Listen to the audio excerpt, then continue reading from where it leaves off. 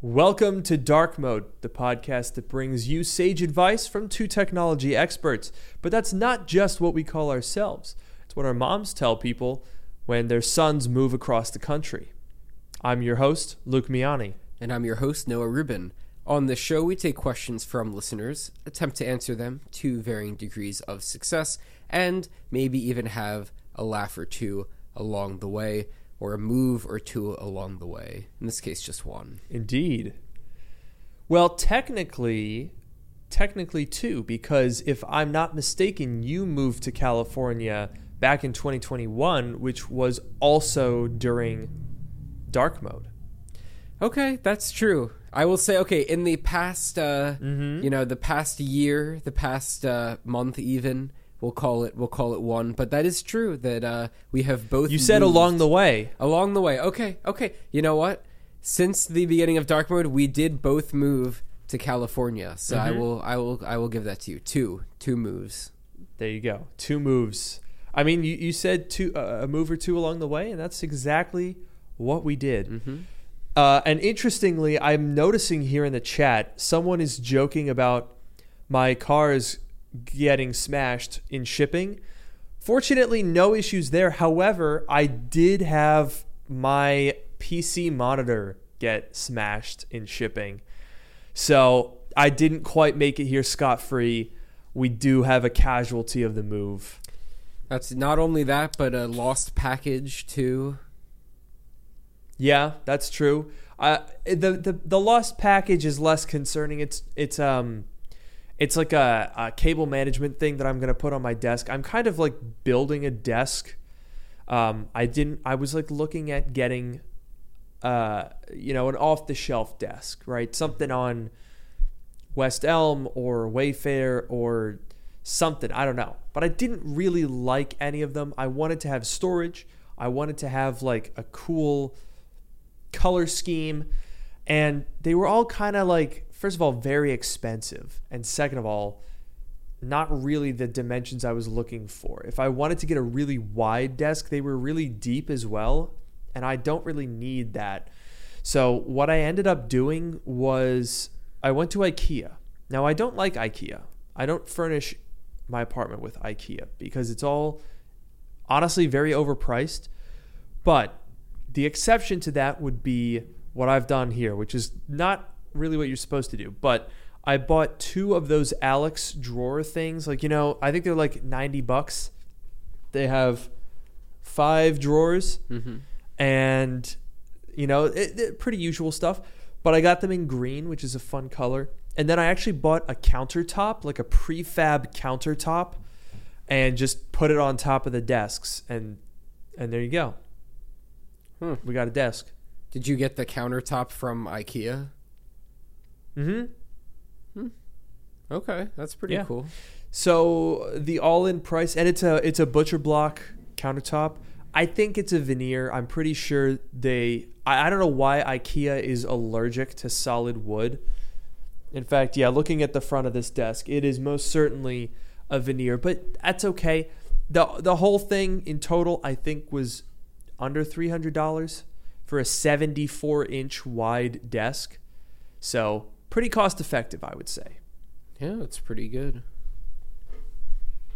Unfortunately, I don't have a microphone arm yet, so I'm just kind of holding it today. We're still a little janky here, but things are coming along.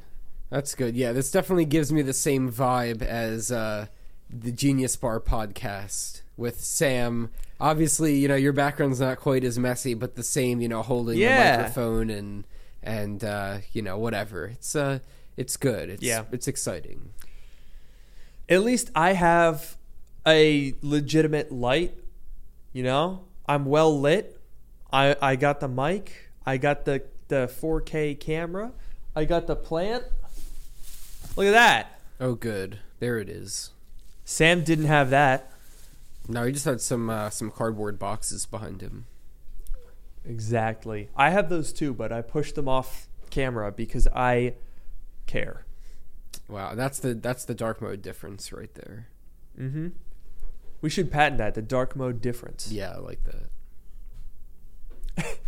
So anyway, yeah. I have to figure out what content I'm gonna do.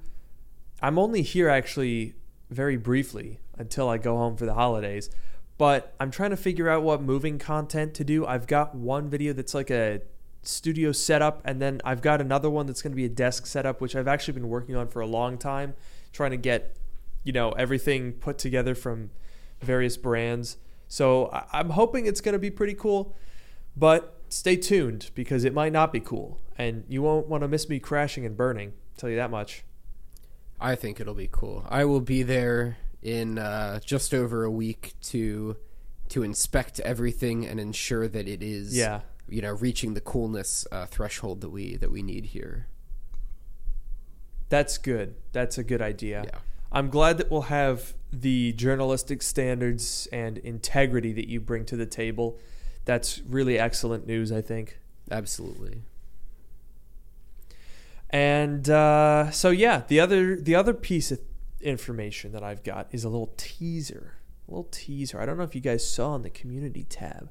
I've been doing a little teasing, a little goofing around there. All right. Mm-hmm. Now, in 2 days' time, I've got a video that I think you guys are really gonna like, and I actually started working on that video, if you can believe it, in May. Yeah, this one's been a long time coming. No one knows what it is. Mm-hmm. It's pretty cool. But you guys don't, and I'm not gonna tell. Because it's probably one of the bigger, if not the biggest project that I've done. I think, you know what? Yeah, we're going to upgrade that to the biggest project that I've done. It's got it all right? We got some vintage stuff in there. We got some repair. We got, the classic, one of my most viewed videos is I bought a pile of MacBooks, fixed them up. One of my other most viewed videos is I bought a 2007 MacBook Pro. Kind of combined some elements from those, and you've got yourself a recipe for a pretty banger video. It's 34 minutes long. Wow, that's pretty good. Yeah. Okay, now someone in fairness did say, is it bigger than flying to Australia for the iPhone release? I would say in terms of concept, probably not, but in terms of project, yes. And someone said, did I buy more iPhone 4s? The answer is no. But that is also one of my most viewed videos. So kind of add that to the mixing pot, and you've got yourself a pretty good hint as to what's coming out in 2 days' time. Yeah, I would say, not to spoil anything, but I think it does reach that coolness threshold that we were talking about just a minute ago. I think it is not only reaches but exceeds. I would say it absolutely gets the seal of approval. It gets the NOAA seal of approval? Absolutely. Well, that's high marks. And if it gets the NOAA seal of approval, then it can probably get yours. So be sure to stay tuned because it's coming out on December 5th. That's my little promo. And by the way, sorry I keep looking off to the side here. I encountered a slight issue with my desk, and that is because it is so big and my Mac Pro is not on top of it because I'm not insane. The Mac Pro's off to the side. And it turns out the cord that they give you with the Studio Display is not very long. So my display is way off to the side there. Oh. It's not ergonomic at all. You might have to get one of those $100, $120 Thunderbolt cables or something to make it longer. Oh God. I might have to. Is that how much they cost? How long is the $120 cable? Well, that's like the fancy Thunderbolt 4 whatever active power, whatever it's called. I'm sure you could get one for cheaper. Yeah. That's true. I want to see how long it is. I think it's 6 feet. I mean, Thunderbolt cables are expensive. There's a lot of technology in there. Yeah. But I you know what, actually, as a part of this desk setup video that I'm working on here, I may actually be abandoning my studio display, leaving the Apple ecosystem for the display. Really? Pretty crazy. Different display. Yeah. I know. It's we'll see. Actually, wait a minute. Do I even have the display ports for what I want? Okay, I may need to get some adapters. Oh god. Interesting. Anyway. I don't know. You were talking about like you wanted a Pro Display XDR for a while. I guess they still haven't updated it, so maybe you're still waiting. Yeah, for that. I mean, yeah. No, if the Pro Display XDR was less than 4 years old, sure.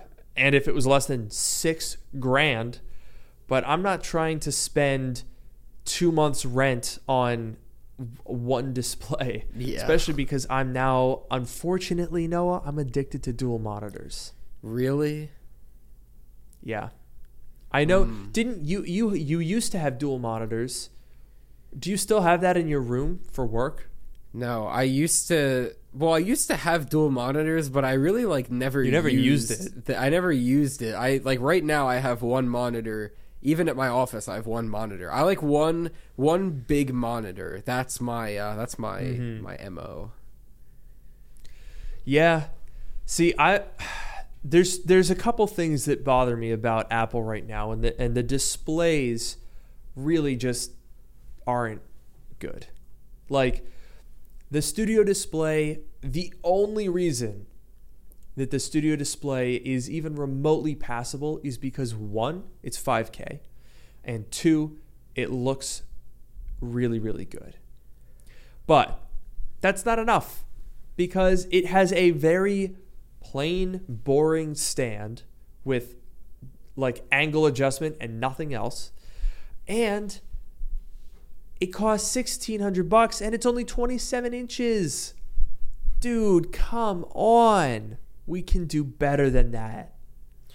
Yeah, it's really, that thing was like, I mean, it's been weird since it came out, but it's too expensive for what it is. Like that thing alone, it's too expensive, and the fact that there's not a larger option is like pretty disappointing. I mean, except for the Pro Display XDR, which I would argue is a very different class of product. Yeah. They really need something in between.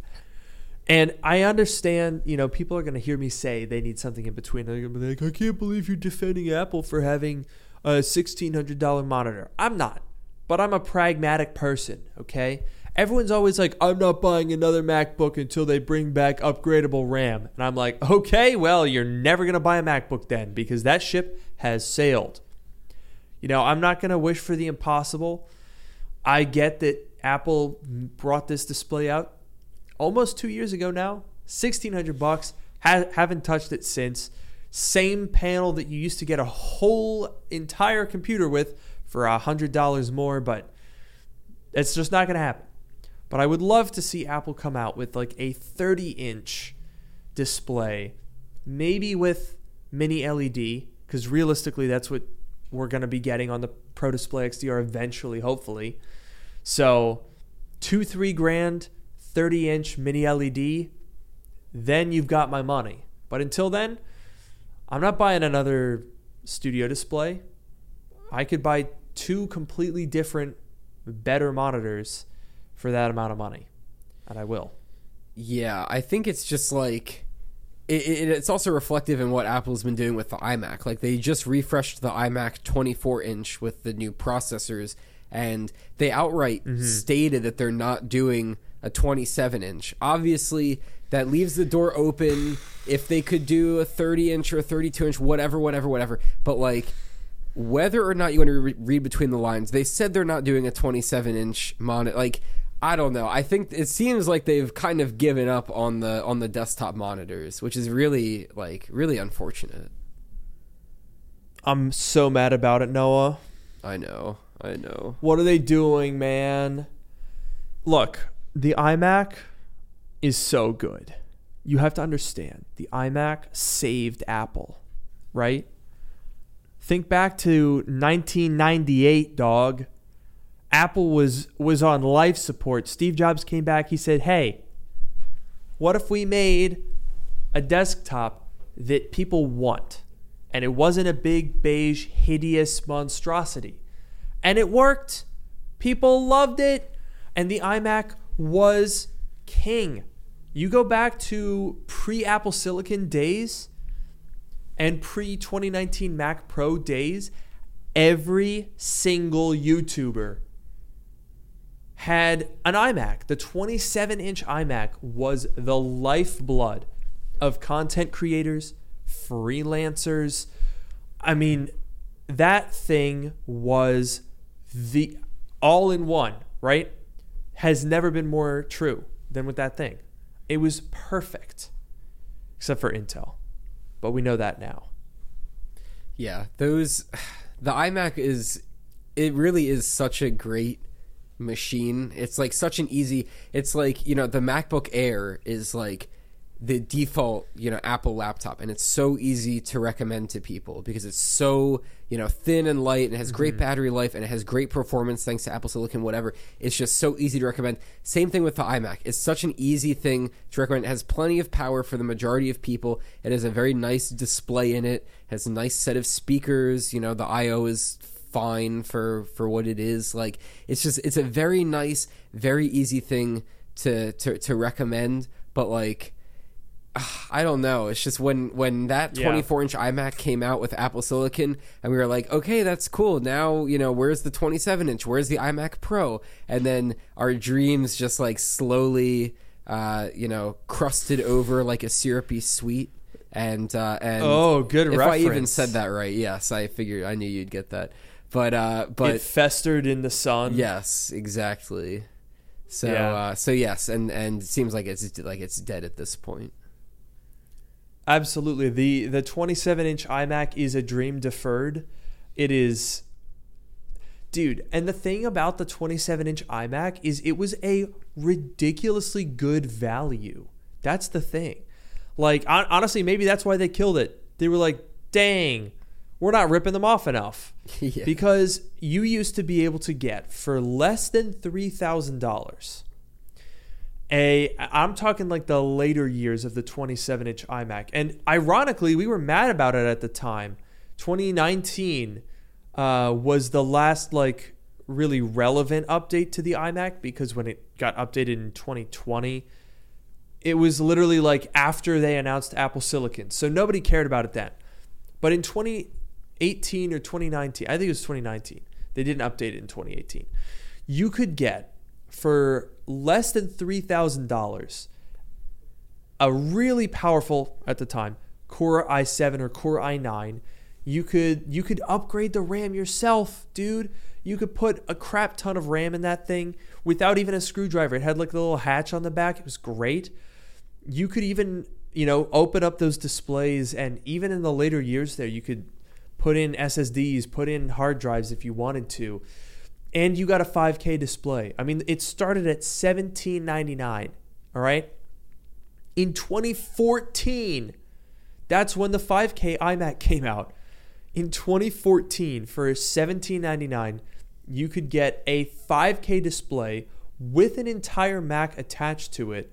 And it wasn't like a slow one at that. It had, you know, for 2014, it was decent spec.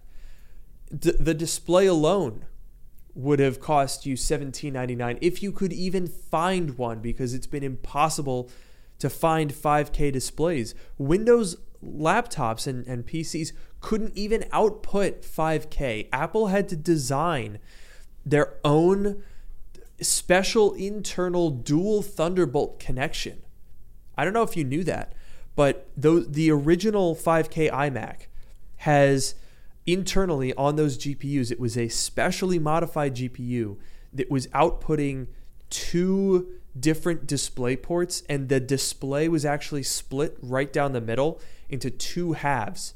And it was internally, like on a firmware level, it recognized as like 2 displays that were then combined into being a single output. Like, they literally had to do so much engineering to get that 5K, and it was $17.99. I know. Crazy. And the crazy thing is, like, why would they not just make a larger studio display? Obviously, like, the value isn't there. The studio display as it is too expensive. But if you could pay a couple $100 more than the current studio display and get one with a larger screen, at least you'd have the option. At least it would be there. Right. I'm not saying it's a good value, but it would be there. Yeah, and look, that's a great point. I would buy it if there was a 30-inch cinema display, studio display. Sorry, I went back in time to 2004. Yeah, that's right. 20 years ago, Apple had a 30-inch display, but now Pro Display XDR, your only option. 4 years, no updates. It has less local dimming zones than a 12.9-inch iPad Pro. Think about that for a second. And you're paying $6,000 for that display.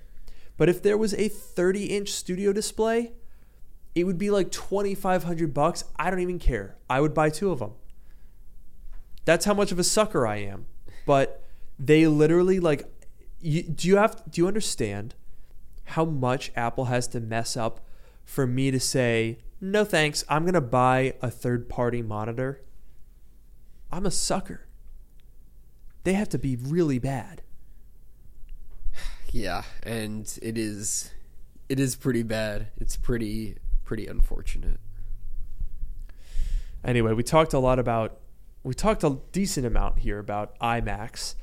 I also just checked the time and it said 6:26, and that tripped me out because normally we record this and it's 9:30 for me, and now it's 6:30, and I'm like, oh, there's like time left after the podcast. What the hell? Yeah, I was thinking, like, now you're gonna see what it's like. Obviously, we've done a couple of episodes when you came to visit me, but now you'll really see what it's like to have the 6 o'clock starting time. It's a blessing and a curse. I will say it's a blessing and a curse. Really? So wait, so is it a curse because the like 6 o'clock starting time is kind of too early? I could definitely see how like it would get in the way of like dinner plans. Although I guess 7 is like a normal time to get dinner. Yeah, it can get in the way sometimes. Honestly, I mean, Sundays are like, pretty easy. But like earlier today, I went to the gym with my friends, and then we got food after. We were watching TV, and it was literally like as soon as the episode ended, I was like, okay, I got to go downstairs and get ready. It ended like 10 minutes before we went live, so I'm like, okay, I got to go downstairs and get ready for this. My friend left, whatever. It's not too bad. It is nice to end at like 7 o'clock, and then I have time to do whatever chores and get ready for the week, whatever. But it's a blessing and a curse.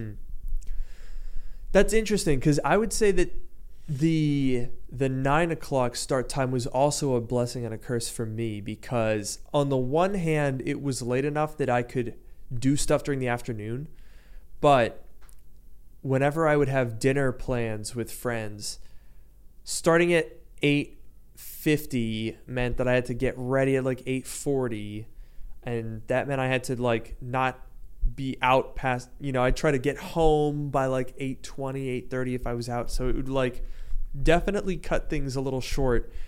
It'll be interesting to adjust. I don't know, should we change the time? Would that make it better for you?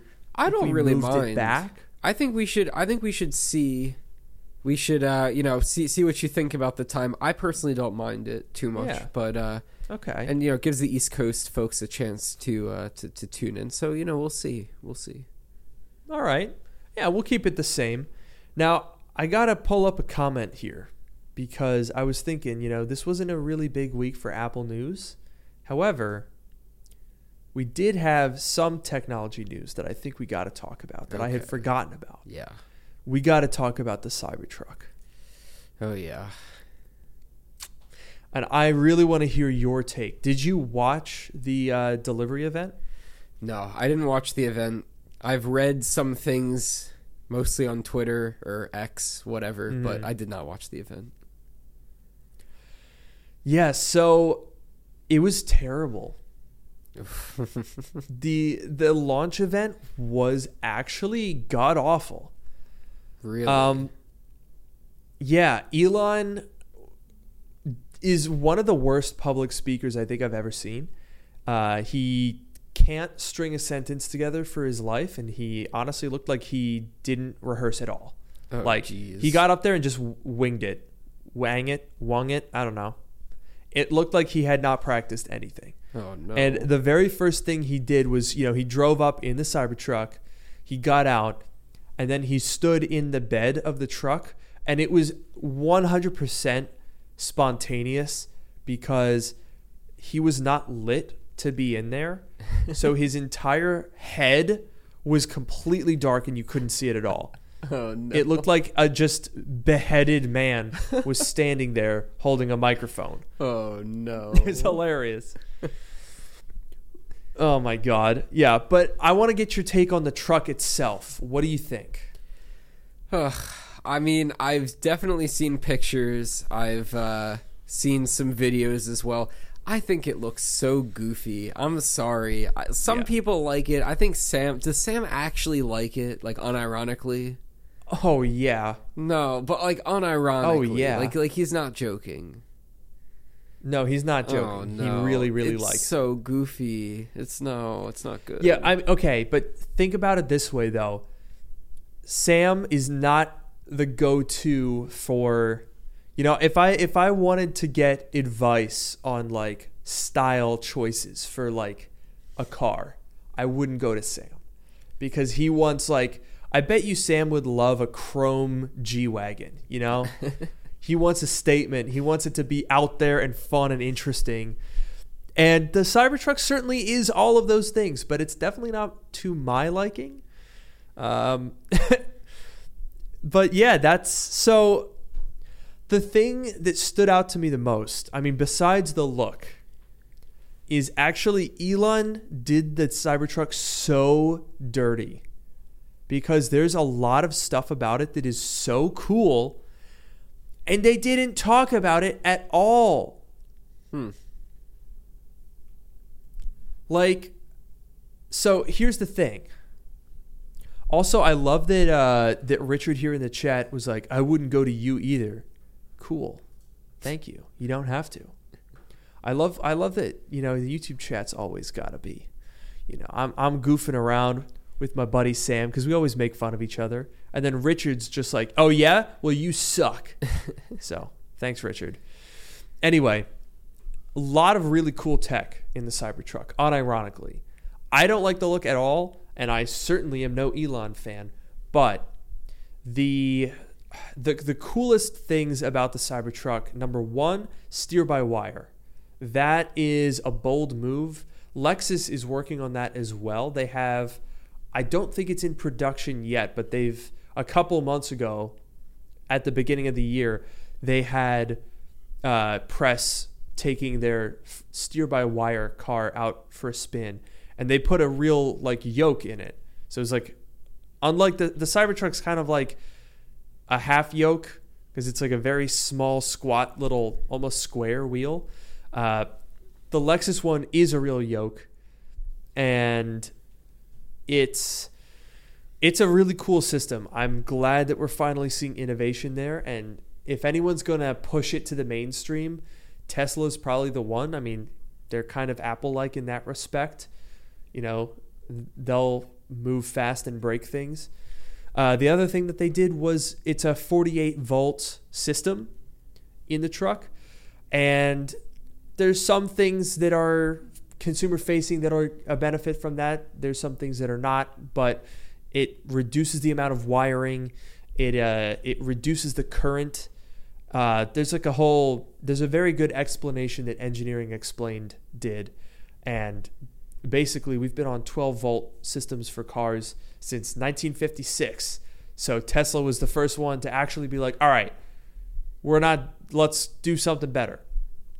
And the other thing they did was completely rethink the way to build a truck. We've been building trucks the same way for 70 years, and they kind of said, hey, let's do it a little differently. Whether that's successful or not is up to you, but undeniably some really cool tech that Elon just didn't talk about at all.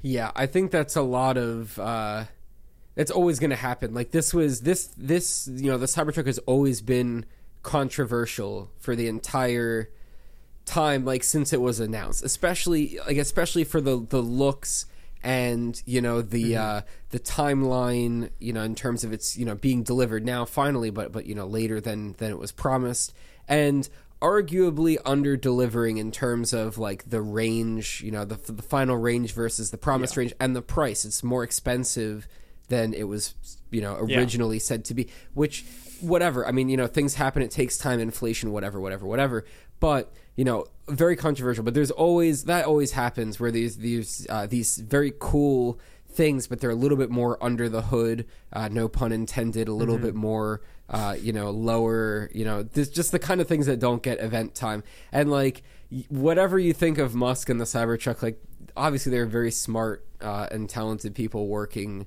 at Tesla on this, so it's like we'll sit here and we're gonna make fun of it a bit, especially the way that it looks and whatever, but like at the end of the day, there's some cool things about it, and we'll happily admit that. Yeah, it's just a little, I do wish, like, I get that they wanted to make something completely different, and in some ways I respect that, right? Like I think honestly a lot of the traditional automakers seem to be going in a weird direction, especially with EVs. You look at BMW's styling department lately has come up with some really, I guess they're trying to do something different, but it's not really successful in a lot of cases. Same with Mercedes, the EQS and the EQE. Holy cow, what were they thinking? They're absolutely hideous. They look like blobfish. So Tesla is by no means the only one doing something unconventional and a little bit ugly. Yeah, and I think it's kind of funny because all of the other Teslas, like, the S3, X, and Y, they're all so ubiquitous, especially here in California. I mean, in the Bay Area and also, in LA, whatever. So ubiquitous. It almost seems like, they went... all the Teslas, the existing ones all look very similar, and they're so ubiquitous. They're like, we need to do something completely different and go totally in the other direction, so it's like not even recognizable. And they really did, because the Cybertruck's very, very angular, whereas the other Teslas are very rounded corners and smooth and whatever. So in that way, I get they're doing something different, and it's still very distinctive while being very different. But like I think personally they went too far in the direction of making something different, and it just ends up looking kind of goofy. Yeah, I'm definitely inclined to agree. I like the cyber concept, right? The stainless steel, the cool, simple design with angular edges. I don't have a problem with any of that. It's very reminiscent of the DeLorean. But I think the execution is it looks like a doorstop. And I absolutely dread the pedestrians that have to get run over by one of those being, 0 to 60'd by a crypto bro.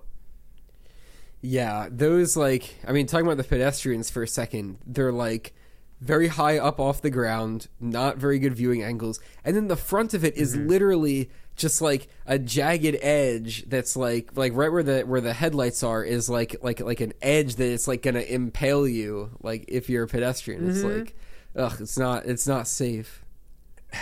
And dude, the thing is bulletproof, okay? It's designed not to dent when you hit it with a sledgehammer. So what happens when you hit it with like a human head? Yeah. Not good. Existing Teslas are extremely pedestrian friendly because they've got that big plastic bumper, which is very safe. The hoods are aluminum, so incredibly safe. It's like being hit by a pillow. The Cybertruck is the exact opposite of that. It's like being hit by, I was going to say refrigerator, but refrigerators aren't bulletproof and dent proof. So it's like being hit by an army tank. Yeah, good grief. Literally. And it's like, it's one of those things where it's like, they do this. They're like, oh, it's bulletproof. The 99.9% of Cybertruck owners are never going to encounter a bullet near their truck unless they own the gun and they're, playing around with it. Like, they're not going to be in a situation where they need their car to be bulletproof. And, like, it's cool to be like, yeah, this truck is so cool and rugged, like, it's bulletproof, whatever, yeah. But, like, you know what I mean? It's at that point, it's really more marketing. Yeah. Whether it's true or false, it's really more marketing than practical. Yeah, and also, look, the windows are not bulletproof, dog. It's like it being bulletproof on specifically the metal doors is all well and good, but if someone shoots at the window, I mean, it's a ridiculous premise in the first place, right? You don't need a bulletproof car, okay? You're not the Sultan of Brunei. You're not gonna, you're not, I get, whatever someone says, to justify why they want a bulletproof car, unless their job title starts with Chancellor, you don't need it. It might be cool, but you don't need it. And let's be honest, you're not going to test it. You're not going to shoot your own car. Yeah. And even if someone does shoot at the car, you're not the window. Hello? Anyway, it's, some things are fun, gimmicky things. Some things are impractical. Like, I don't know. For example, they talked about how it's faster than a 911 while towing a 911. Now, obviously, the 911 that they raced was not the fastest 911 there is. I couldn't see if it was a GTS or an S or a base or an R, which is mostly like a base, but it's like a styling package. I couldn't see which trim it was, so I don't know exactly what the speed of the car they were racing was, but it wasn't a Turbo S, which is the fastest 911, which would, I believe, be faster than the fastest Cybertruck. Still crazy that a 7,000-pound truck can keep up with a 911 Turbo S, make no mistake. But what I pointed out on Twitter was that the top speed is 130 miles an hour on the Cyber Beast. On the regular one, it's like 110. And people were like, "Oh, why do you care, bro? Why are you going 130 miles an hour?" I'm like, "Okay, I'm not going 130 miles an hour, but you're also not going to race a 911 while towing a 911." So if we're talking about made up stats that don't matter, like you can't just draw the line wherever you want it to be at, it beating a 911 is a useful feature, but it going 130 miles an hour doesn't matter because that's pointless and you can't do that legally. You also can't legally drag race a 911 on public roads. So it's meaningless either way. Yeah, I would argue that both of them are meaningless, like practically speaking, but like, yeah, obviously they're going to talk about the one that looks good to them and not. And like, it's cool. What is it like? Isn't it like 2.6 seconds plus the rolling speed? They said it was like 2.6 seconds minus rolling speed for a 0 to 60 for the Cybertruck. I think that's what they said, which is which is crazy. Like, that's super, super fast. But like, that's also kind of scary. Do you want that 7-ton, hunk of metal to accelerate that quickly? I don't know. Yeah, I don't know, man. Big cars are kind of frightening. I don't think I would want to get in an accident with one of those. But this being Tesla, if you're in it, you'll be safe as hell. Guarantee you that. Mainly because it's like a school bus. But honestly, I think it's kind of unfortunate because when you set aside the Elon and the styling and the sort of controversy of the Cybertruck, the actual engineering and the tech is ridiculously cool. And Tesla is kind of unique in that they're willing to make a vehicle and, well, hopefully start delivering it to people that has crazy cool tech like that. Ironically, I think the video that I watched that actually did the best job of explaining the Cybertruck and how cool it actually is was Jason Camisa on Haggerty. They have like a 30-minute video that's incredibly well produced and very informative. And all of that stuff, I was like, oh, wow.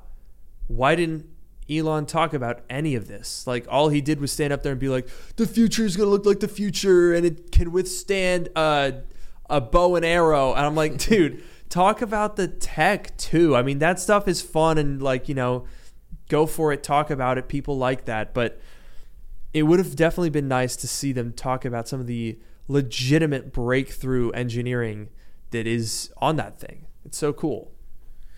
Yeah, you're making me want to check out the delivery events. I might give it a watch and see what they actually talked about. Yeah, dude, you got to watch it. It's so funny. He he just, like, stands completely out of frame. And also, every time they cut to, like, a video clip, they didn't... the video clips weren't, like, standalone things. Like, you know, when Apple cuts to a video clip, it has audio. And it's like, you know, it is something. At the delivery event, they didn't really do that. So they were like 15 or 20-second clips that they would play, but they wouldn't cut Elon's mic. So we just hear him, like, breathing, or, like, he'd be like, so that's cool. And then, no. And then there would just be, like, a silent video. It was a little awkward. Oh, jeez. Sam is here. No. He wants you to go halvesies on a Cybertruck. You know what? It would be nice to have, you know, a car to drive around in LA. And I think for better or worse, the Cybertruck would definitely turn heads. So, you know what? Or Sam? Cut them off. Or cut them off. Well, you know, if they go in front, if they're on the sidewalk, you know, where they belong, those darn pedestrians. What about cyclists? Get them off the roads. Oh, yeah, I hate them. Run them down. They're the worst. They deserve it. They're asking for it. They're all like, ooh, I'm on my little contraption from the 1890s on the middle of a road. I'm like, yeah, I got a Cybertruck. Get out of the way. Yes. So, Sam, I will join you on that. I'm sure, unironically, Sam's going to get one. I believe it. I don't know if he's actually going to get one. Maybe not now, but, like, eventually I could definitely see him. I could 100% see him driving one. I don't know. Look, I'm not going to lie. I think it would be a really fun vehicle to go around in. Like, I would never own one because... Wait, do you know how wide it is? I looked this up the other day. What? Or how wide is it? So let me start with context, okay? You drive a Polestar 2, right? I sure do. That car is 73 inches wide. Okay. So Sam drives a Tesla Model S that's 78 inches wide. Okay. Model S is a big car, 78 inches wide. Yeah. So what's another car that you would say is a big car? Like a big, like a sedan or anything. Could be an SUV too, a big car. How about like a Mazda CX-9? It's pretty big. Okay, that's a big car. Mazda CX-9 dimensions. Let's see. All right, Mazda CX-9, also 78 inches wide and 199 inches long. Okay? That's a big car. 68 inches tall. That's a large SUV size, pretty standard size. The Cybertruck is 95 inches wide. Jeez. Isn't that crazy? And it's 223 inches long. So it's 2 feet longer than a CX-9. It's a foot and a half wider, and it's 70 inches tall. So weirdly, only 2 inches taller than a CX-9. But the thing is massive. I didn't realize it was that big. Jeez, that seems... Yeah, it's kind of funny. Like when you look at... I feel like when you look at this thing, it's so like... It looks so different than what you expect that it's like almost hard to tell how big it is unless there's something next to it for scale. Exactly. It doesn't have like the perspective of scale that we're normally used to. Yeah, exactly. It's crazy. But that's like, I can't imagine parking that thing like that, like having to park that thing, having to like maneuver through like a parking garage. Like imagine if you own that thing like in LA and you have to like drive it on those streets, like in that traffic, like deal with the parking garages, whatever. That is not a car for a city, or a truck or whatever. Like that's kind of rough. A vehicle. Yeah. That's okay, rough. I will say though, you can't forget it does have rear wheel steering, so that significantly improves its maneuverability. In the road tests that I saw, it actually had a pretty relatively tight turning circle. Like, I mean, obviously it's still huge, but I don't think it would be that terrible for driving, for like maneuvering around a city street in terms of steering, but the size is definitely still a thing. Hard to get around that. Yeah, that's gonna be okay. Now I'm curious, like, how does that compare to a truck, like an F-150 Lightning or something? That's a good question. F-150 Lightning dimensions. I have to type all of this one-handed because I don't have a mic arm. Yeah. What the heck? It actually got delivered, so I can go pick it up after the podcast, which is super helpful. Okay. F-150 Lightning. So, interestingly enough, the F-150 Lightning is 7 inches taller, and it's actually longer. It's 232 inches long, but it is 15 inches narrower. It's 80 inches wide instead of 95. So, that's significant. I don't know. Personally, vehicles that big are not for me. And especially the proliferation of giant, huge trucks, I think is a problem. And people are probably going to yell at me for that. People are going to be like, oh, yeah, I want my truck because I have to go to Home Depot and buy drywall. You know, okay, that's fine. If you got to go buy drywall, that's fine. But I'm just saying, I have seen literally hundreds of these pickup trucks, and 99% of them have an empty bed. Yeah, there's definitely like, I don't know. I feel like, yeah, it's people, like part of it is the image or the lifestyle of like, you know, being a person that owns a truck or whatever. But I feel like the interesting thing with the Cybertruck is it will appeal to a subset of those people, the truck people. There's definitely a subset of those people that would never buy a Cybertruck. They would, because it represents everything that they hate about, you know, modern society. But there's a subset of people that would buy that. But I feel like it also appeals to other people. Like, okay, Sam, for example, I feel like he wouldn't buy a truck, but he would potentially buy a Cybertruck. So it's going to appeal to people. That's a good point. And those people definitely don't need a truck, right? Like there are some people that like don't really need it, but like maybe they use it occasionally. There are going to be people that buy the Cybertruck and they definitely don't need, you know, to have a truck, but you know, it's a Tesla thing. It's whatever, they're gonna buy it. That's a really good point. I think you're right.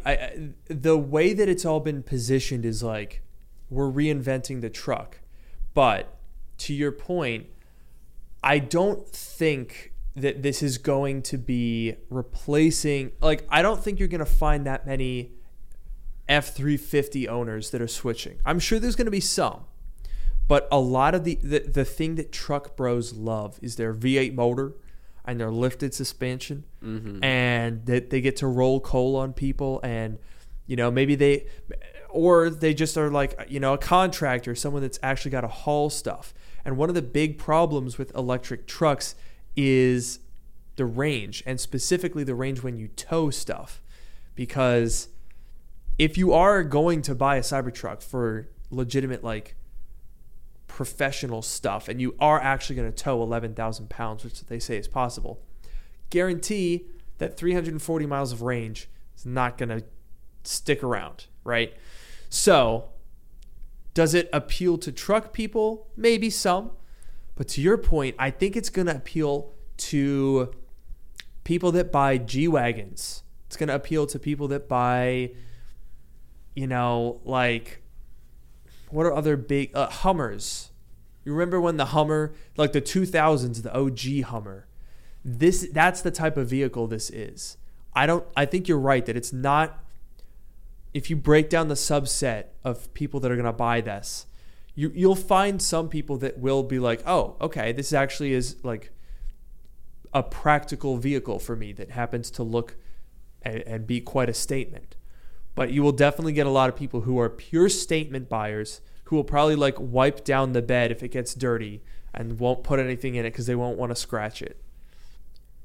Yeah, and like that's, probably a good thing for Tesla because it's a different market, right? Like it's not, if the truck market, I don't know, you're the car expert, but if the truck market is going to be saturated, whether or not it is, but if it's going to be saturated, I feel like this market of people who like wouldn't buy a truck but would buy a Cybertruck is potentially underserved. Or like you said, there are vehicles that exist for these people, but the Cybertruck is going to be an attractive option for them. So it's maybe it's smart. I get it. Yeah. I think honestly you're right. It's not really the truck market. It's not really for the EV market. It's for the statement vehicle market. That's what I'm going to call it. It's a statement vehicle.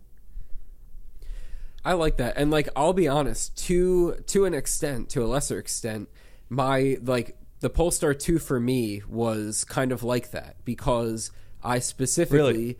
Well, insofar as I specifically wanted an EV, I knew I wanted an EV, but I didn't want to get a Tesla, primarily because there are so many Teslas around here and they all look the same and whatever. And there's nothing wrong. I had a Tesla as a rental car for a few days, so I got to like fully experience it, and I totally get why people like them. The infotainment system is great. The charging experience is great. It really is the iPhone of EVs, and everything else is the Android of EVs. It 100% is like that. Yeah. No, you're totally right. My girlfriend just got a Model 3 back in May, and having now driven several hundred miles in it over the couple months, I firmly believe that the Model 3 may be the best overall car that you can buy. It's $40,000. It's electric. It's got, acceptable range for $40,000. It's got decent luxury. It's got great software. It has pretty darn good driving dynamics for, maybe not, to go on a racetrack, but for driving around town. The seating position is excellent. The visibility is great because they kind of, let's call it, they took inspiration from Porsche, right? So the thing that Porsche has done for decades now, ever since the very beginning, because they're rear-engined or mid-engined, is you can have a front hood line that's really, really low. Most cars kind of go forward and then down because they have an engine there. But what Porsches have always done is go right down. So you get a really, really, really good position, very great view. And you get those humps for, in the case of Porsche, that's where the headlights are and the wheel wells. Tesla kind of has that a little bit too. So you get it's really easy to know where the wheels are, to know, like, it's very easy for your brain to map the dimensions of the car. It's very well thought out. There's really nothing wrong with it, but as Richard points out, it looks like a computer mouse, and that's honestly not wrong. It's not the car that I would want for the same reasons as you. It's everywhere. It's kind of a vanilla car. It's the iPhone 15 car, but gosh dang, it's really good. Yeah, exactly. So, to my point, exactly what you said, like, the Tesla's a great car. It's a great option. But I wanted something a bit different, something that wasn't a Tesla, but I knew I wanted an EV. And so that's why I got the Polestar. Now, the Polestar is not like the Cybertruck insofar as the Polestar looks much, it blends in more. It looks much more reasonable. I still think it looks pretty cool. I like the way that it looks, but it is not a statement in the way that the Cybertruck is a statement. And personally, I'm happy with that. I'm happy to have, you know, a different car, but not something that looks like it came from a different planet. That's essentially you know, where I'm standing. Yeah. And in fact, actually, speaking of that, Noah, I have a proposition for you. Okay. Because as you may recall, I currently lease an Audi A6. My lease is up at the very beginning of May. And I now live in a building where for $100, I can get a dedicated EV charger with unlimited charging included in that price, which is actually kind of a ridiculous deal if you think about it. Yeah. Wait, so it's $100 and you get unlimited electricity. Yes, sir. What? Kind of nuts. That's pretty nice. So it has legitimately, like, living in a building where I have that has completely shifted the calculations for a vehicle. Now, I leased an A6 in 2021 in May because specifically I didn't want to get a Model 3 or a Model S. Well, the Model S, even if I wanted one, was and still is too expensive for me. It's not what I want. And they just didn't, the electric options that were available in May of 2021 weren't what I was looking for. Now there are more options out, and the fact that I could basically for $100 never have to spend any more than that for charging unless I go on a road trip totally shifts the calculus, right? Because it means that you can spend more on an EV and still come out the same, because I would definitely be saving a crap load of money on gas. Yeah. So, long-winded way of saying, when you come here next week or the week after that, I think it is, I think we should go test drive a Lucid Air. Ooh, yes. We right? should. Yeah, let's do it. Because the Lucid Air is so slept on, and I'm really sad about that. Lucid they're going through a really rough time. Yeah. And they just unveiled the Gravity, which I really think they should have done first, if I'm being honest. They're clearly doing the Tesla model, right? You know, big sedan, then big SUV, then small sedan, then small SUV. It makes sense. I mean, it's Peter Rawlinson, right? He's going to do a similar model. But the timing was not great for them because the EV market cooled off and nobody wants to spend $100,000 on a sedan anymore. But as a result of that, they have some pretty tempting lease deals, which also mean that I wouldn't have to be sort of, you know, stuck with an $80,000 car if the company goes out of business and then all of a sudden I'm just like, oh, this sucks. Yeah. If it's a lease, you're kind of like, I'm just tasting it, right? I'm just doing just a taste. Yeah. So I think we should do it. You know, 400 miles of range, 0 to 60, 3.8 seconds. That's the base model, by the way. That's crazy. Those are some appealing looking vehicles. Yeah, they look really nice, and they're still super uncommon. They're definitely definitely one of the rarer. Like even I'll say Polestar is still pretty rare in my area, but like I won't be shocked if I see one. I'll probably only see one, maybe two, but like I won't be shocked. But the Lucid Air is definitely even more rare than that, and I very rarely see them. But when I do, I always, obviously I always notice them. They're cool cars. Mm-hmm. Yeah, I'm not 100% sold on the looks. I think if I were picking a car, money no object, range not a factor, I'm just talking about looks, it's Porsche Taycan by a country mile or Audi e-tron GT. Two very similar takes on a similar style of car because underneath they're the same thing.